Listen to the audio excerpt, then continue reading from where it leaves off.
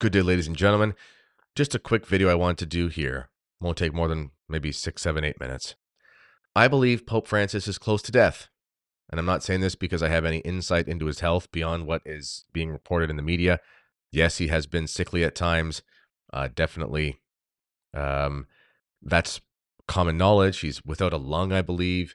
He's not traveling now because he's got the flu. He is sitting there watching a circus, literally, which is kind of an allegory for our times in the Vatican. But in any case, um, there's a reason why I think he's close to death. And it's because I think he's liquidating, like a business does just before it's going to go out of business. And I want to explain what I mean by that. But first, I'd like to just talk to you about the Canadian Martyrs Men's Conference. The weekend of February 17th, 2024, so about 3 months from now, is the second annual Canadian Martyrs Men's Conference. It's taking place in Stratford, Ontario. Our goal is to reclaim Catholic manhood. Father Rion right here, he is the keynote speaker. I will also be speaking, as will Tim Flanders and another priest or two, TBD. It is a great day. The night before, meet and greet. We have a great pub set up for us to have fish and chips and pints and share stories and things like that, get to know each other. And then the next day is filled with mass, speakers, rosary, the buffet, the cocktail hour, all the things you could ever want. Also, everybody who comes gets a cigar, everyone who attends if they'd like, so which is kind of cool. And the most important thing, though, is that the goal is for us to become stronger Catholic men, to reclaim Catholic manhood. And last thing I'll say, last two things. One, it's $100 Canadian to attend this. You have to pay for your own accommodations, but that whole day with the food and everything, $100. If you're an American, with the exchange, it's about $72. That's pretty good. I think you could spend more than $72 going out for wings and drinks with your buddies on a Thursday night or something. Because you wouldn't do it on Friday if you're a traditional Catholic man, because you wouldn't eat meat. And the last thing is, I want everyone to know, I don't get paid to do this conference. This is something we do provide, the stipends for the speakers, but our Holy Name Society is putting this on. And I do this because I love the church. And I'm not doing this for personal gain. I'm doing this as far as helping to organize, promote, and even talk at it because I want men to be better Catholics. And I think that's the spirit we all have to have. Okay, so check it out. Link in the description to this video. Why do I think Pope Francis is liquidating? Well, we all know about what happened with Bishop Strickland. We all know about what happened recently with Cardinal Burke. I hope you do. And if you don't, he's basically being kicked out of the house.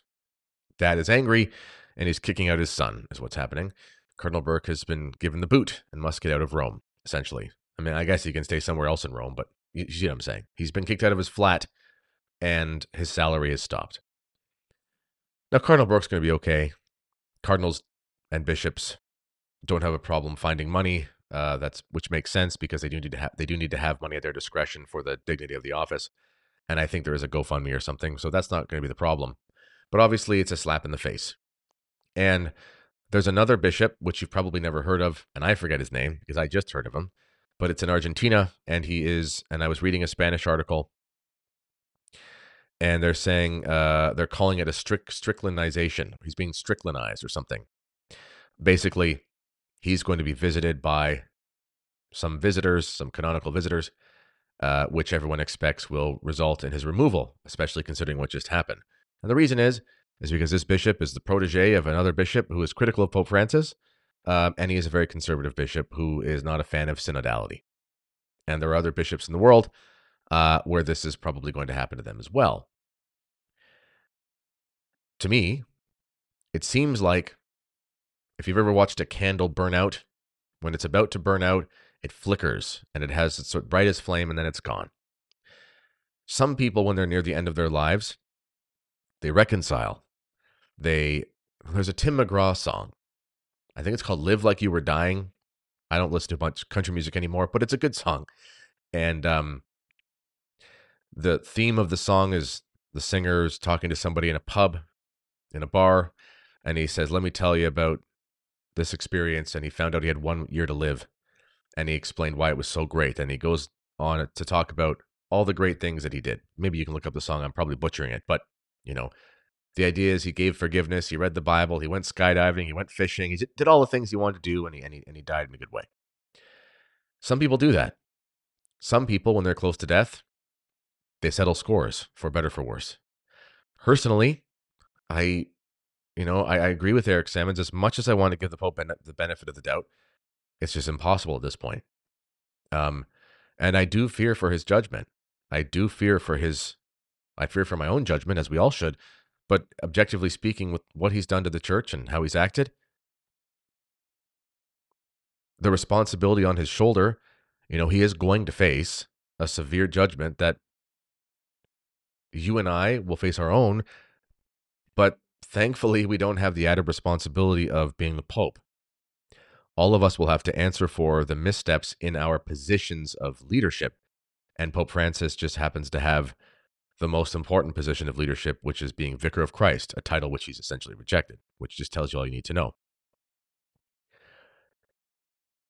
And I believe Pope Francis is, at this point, almost compulsively liquidating.